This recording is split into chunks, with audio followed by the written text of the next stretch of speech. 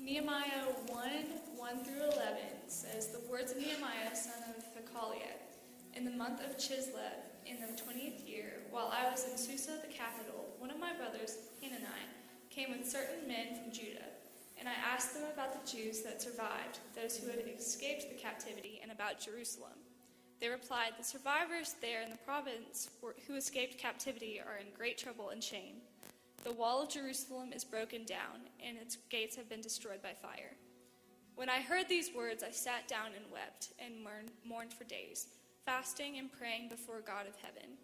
I said, 'O Lord God of heaven, the great and awesome God who keeps covenant and steadfast love with those who love him and keep his commandments, let your ear be attentive and your eyes open to hear the prayer of your servant that I now pray before you day and night for your servants, the people of Israel, confessing the sins of the people of Israel, which we have sinned against you.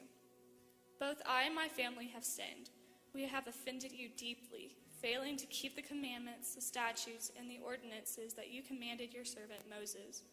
Remember the word that you commanded your servant Moses.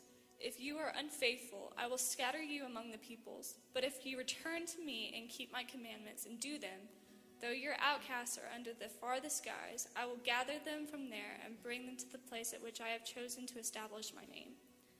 They are your servants and your people, whom you have redeemed by your great power and your strong hand. O Lord, let your ear be attentive to the prayer of your servant and to the prayer of your servants who delight in revering your name. Give success to your servant today and grant him mercy in the sight of this man. At this time I was cupbearer of the king." This is the word of God for the people of God. Thanks be to God. Amen. Good job, Katie. A couple of tough names in there as we read Nehemiah. Now, I don't know about you, but I love the book of Nehemiah. It's one of my favorites. A great book.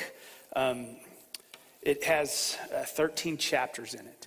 It's not that long, and I would encourage you this week, if you have a chance, to read the whole book of Nehemiah in one sitting if you have the time. It shouldn't take too long, but if that's a little too much for you in one sitting, just break it out a couple of chapters a day. By the end of the week, you'll be able to read all of Nehemiah.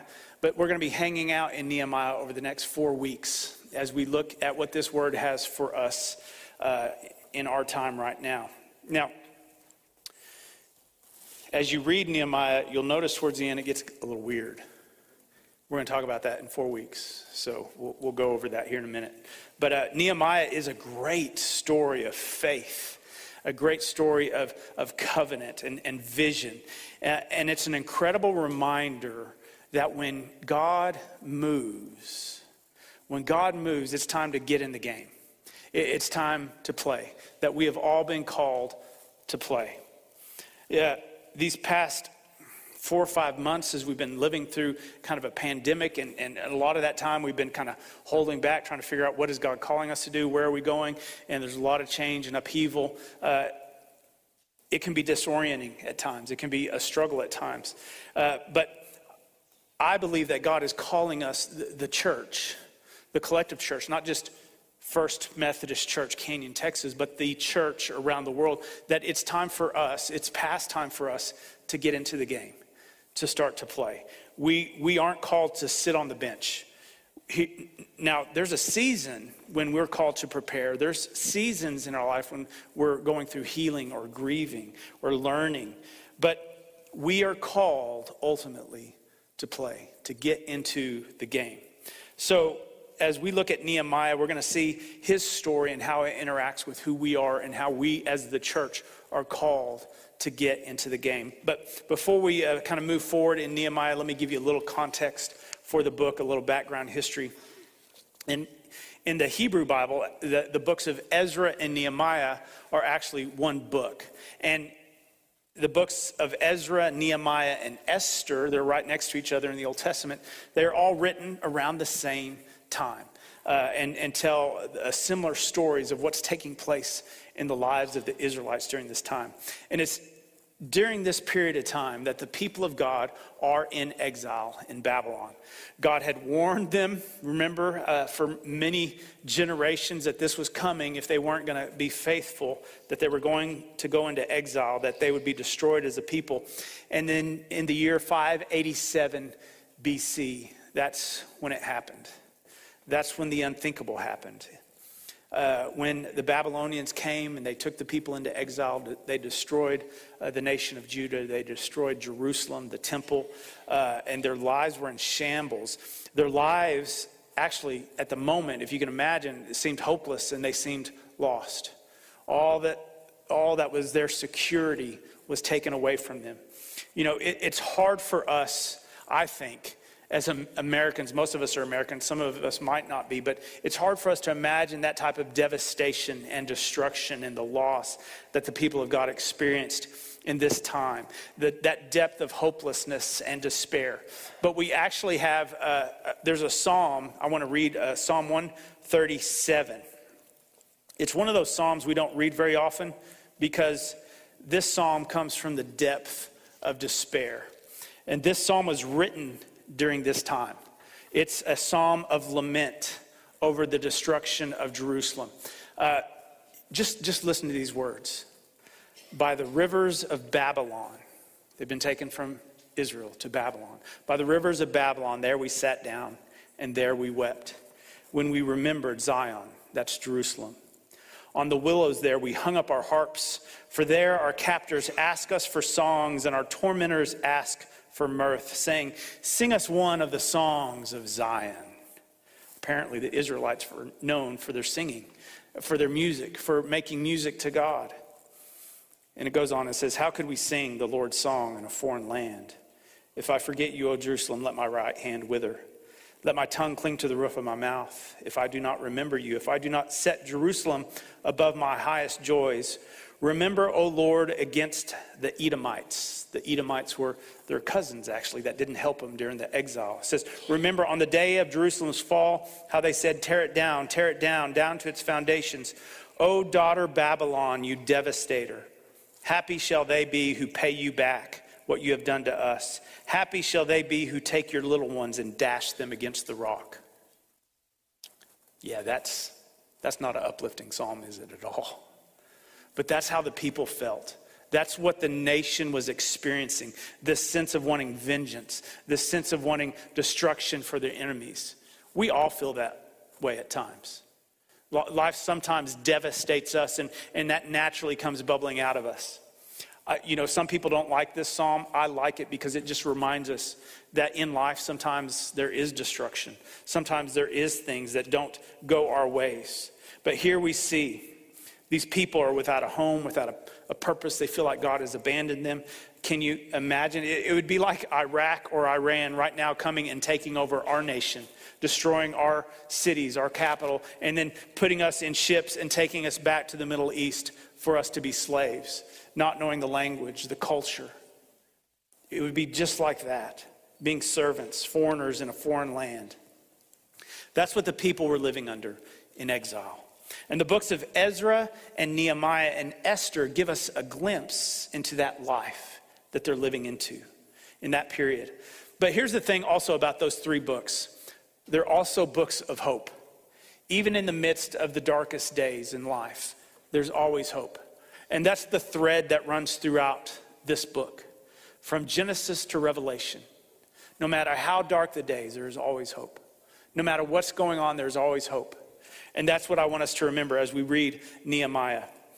But there are three kind of renovations that are taking place through the books of Ezra, Nehemiah, and Esther as they kind of get to the end of that exile, as Jerusalem is starting to be repopulated. And here they are. The first one is in Ezra, we read of the reconstruction of the temple and the celebration of Passover.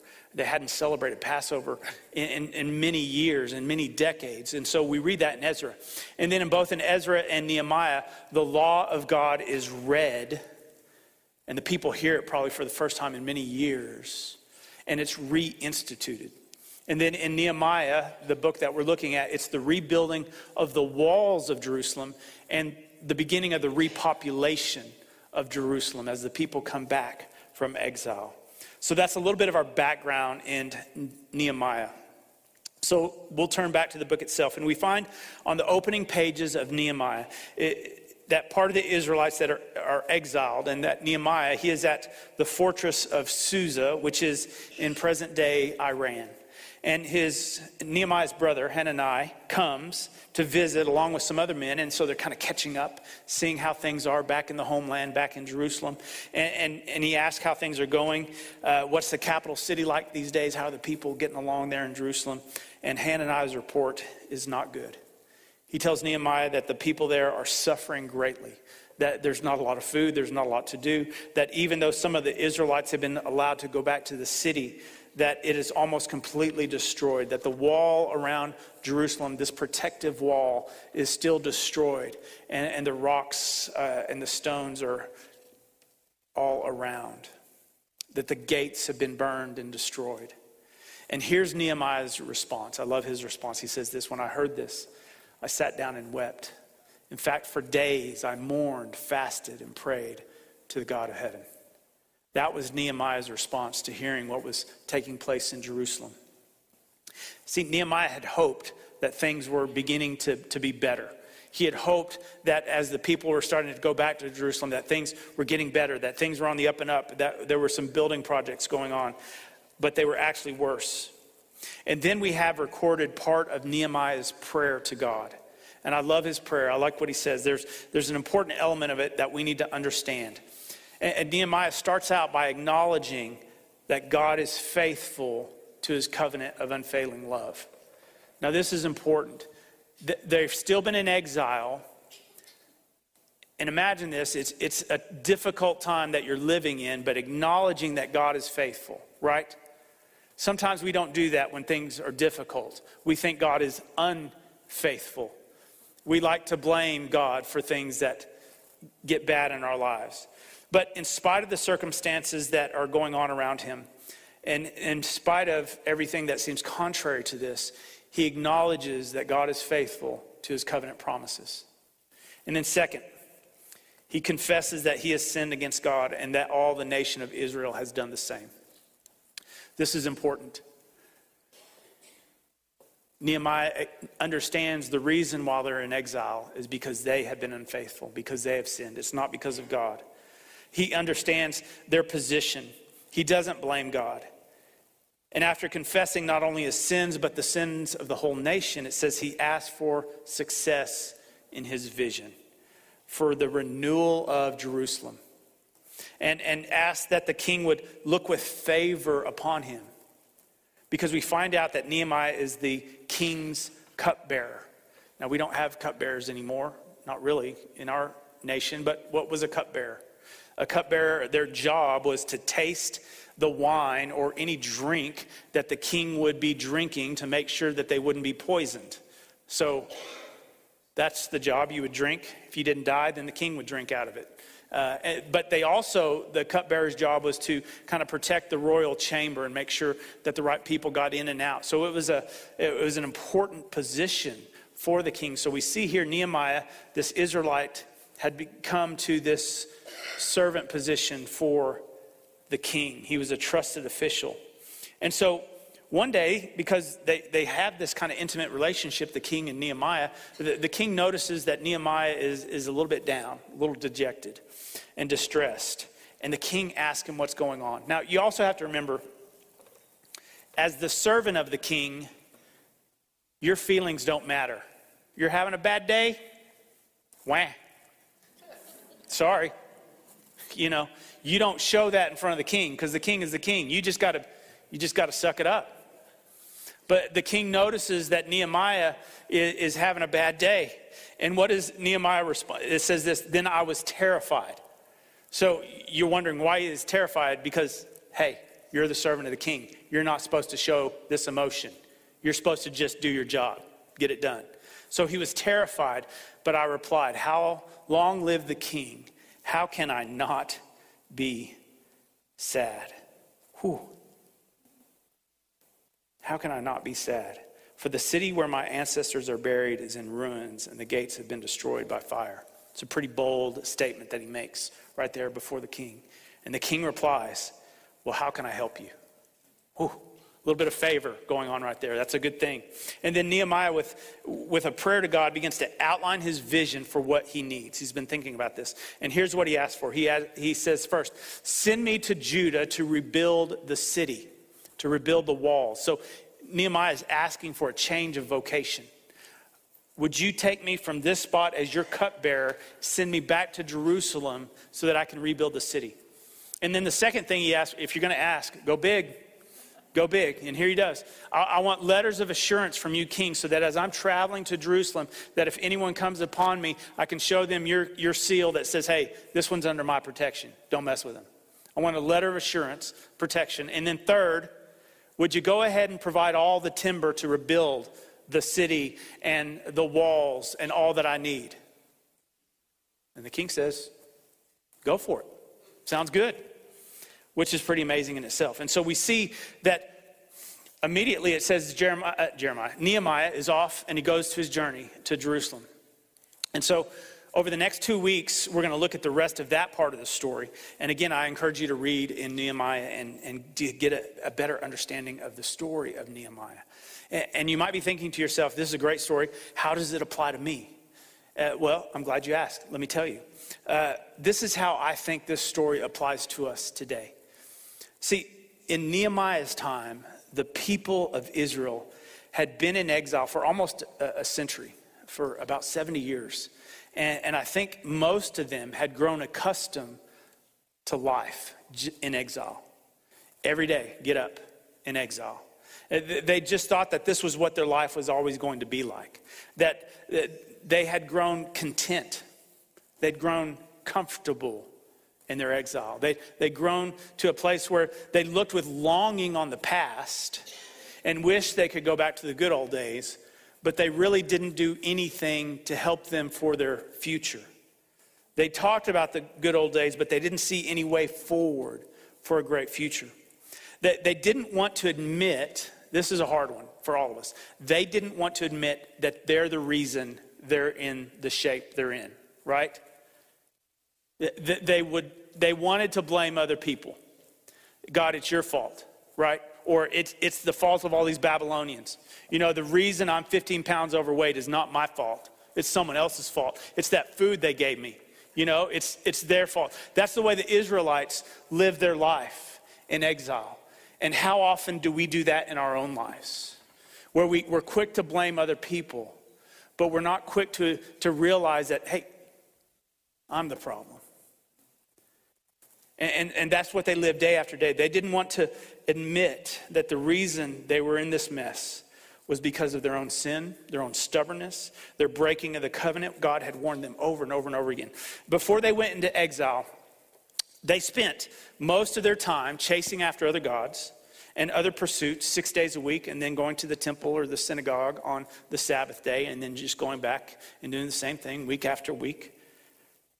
They spent most of their time fighting on Facebook, you know, and arguing with other people about how they're wrong and how they were right and how dare they. And they spent most of their time complaining and ignoring their call from God. What was their purpose as a people, the nation of Israel? They were blessed to be a blessing. That's still our calling today. We are blessed to be a blessing. But they couldn't do it. They couldn't figure out what to do. Did any of that sound familiar to you now? I mean, we even see this in the church now. The church is fighting. We see the decline of the church in America, especially in the United Methodist Church, with membership going down, attendance going down. In a sense, we, the church, has been in exile for almost half a century, as we have forgotten our purpose, our calling, that we have been called to get into the game, that we are called to play, that we've become almost irrelevant in society nowadays. I can remember the good old days when pastors had respect. Not anymore. Those days are long gone. But we become content, and a lot of times we become lazy. And I hear more people talk about the good old days when the church had influence, but we don't see where God is calling us for the future. And we are quick to blame other people's. It's the pastor's fault. It's a bishop's fault. It's culture's fault. It's fill in the blank. But the reason where the church is because of us, the church. We're quick to blame others. But I say, it's time for us, the church, I believe, to get in the game. That we've got to quit making excuses. That we have been called to play, not to sit on the sidelines. We've been called to be a blessing for the world. No more dying church, no more exile, no more spending most of our time fighting each other, arguing with each other. It's time to get in the game. And we've been content for too long to kind of sit in our easy chairs, but we have been called to play. And I think that's important. Too often we're like the person in this video. Let's watch. Jesus, I am so excited today. It's like I woke up and thought, today is the day to get working for Jesus. Kat, I'm so excited to find someone who's ready to take action and get things done. Oh, man, I am that girl. Exactly. Yeah. And I've got something perfect for you, so let's get started. What are you doing? Stand up. Remember, we were going to take action. Yeah, but this is where I always sit. Right, but I need more than this. Oh, I know what you're getting at. Okay, Jesus, how much do you want? What? $50? Is that enough? Oh, that's not what I meant. Oh, all right. Well, 100 then, I mean, you drive a hard bargain. Okay, but you might not want to cash this till next Friday. You know what I'm saying? Right. There you go. Okay, Kat, really, I do think it's great that you want to give, but I want you to mentor a younger woman. Ooh, yeah, right. Well, Jesus, I'm not really into, teaching people and stuff. I mean, I don't really get into that. Okay, okay, you know that woman at the office, Amy? Yeah. I want you to take her out to lunch. Tell her about me. Well, Amy is different. I mean, really different, I know, but she needs to know about me. And I can tell the people at the church to call her. I mean, they get paid to do things like that. I want you to do that. Jesus, I just don't feel comfortable doing that. What are you doing? I am waiting for my coffee, fighting off a panic. No, Kat, the problem is Something to lighten the stress. you're too A comfortable. little light reading. Some lovely calendar choices. Would rather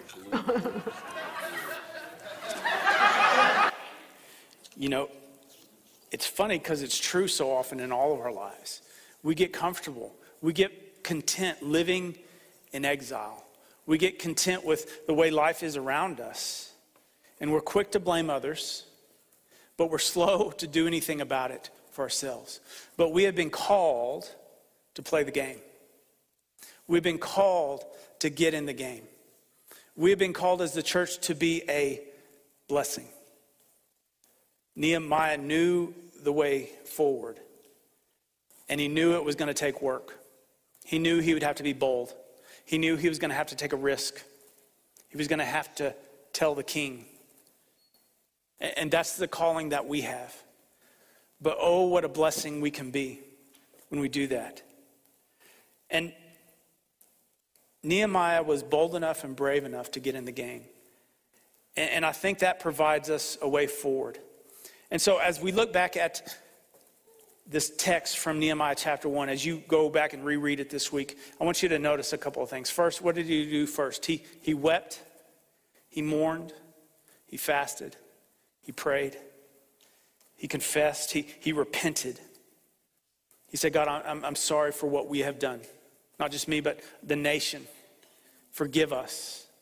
When's the last time you fasted for your church? For the kingdom? When's the last time you spent time in prayer and mourning for where we are? He said, I confess that we have sinned against you. Yes, even in my own family and I have sinned. We have sinned terribly by not obeying the commands, decrees, and regulations that you gave us through your servant, Moses. Second, he had vision. He knew what he was called to do. He was called to play. He realized he wasn't supposed to just sit on the sidelines. It could have been easy to say, hey, I'm just a servant of the king. This is my job. This is all I can do. I can just drink his wine and make sure he doesn't get poisoned. That's all I can do. Imagine if he did that. instead of taking that bold step with vision. And that's that third thing. He took action. He moved. He played. See, I believe as a church, especially in difficult times, it's in seasons of exile, it's in seasons of COVID, it's in seasons where people are beginning to ask the question, why am I here? Why am I wearing this mask? Where am I going? What's going on? What's my purpose? Is there a reason for this existence? That's when people need the church the most. That's when they need us the most to be a blessing to them so that they can find hope in the midst of their exile, in the midst of their life. We are called to play. That's our calling. Let us pray. God, I thank you for this calling that you have given us. I thank you for this calling that's not easy, but it's good because you have blessed us to be a blessing. And when we take those risks, when we repent, when we have vision, when we move, you move. Actually, you move before we do because you were the one who moved in the heart of the king before Nehemiah even spoke to him. You were already moving in the heart of the king. You were just waiting on Nehemiah to respond. And so, God, as we go about our week, help us to know that you have already moved and you are calling us to respond. Come, Heavenly Father. We pray in Jesus' name. Amen.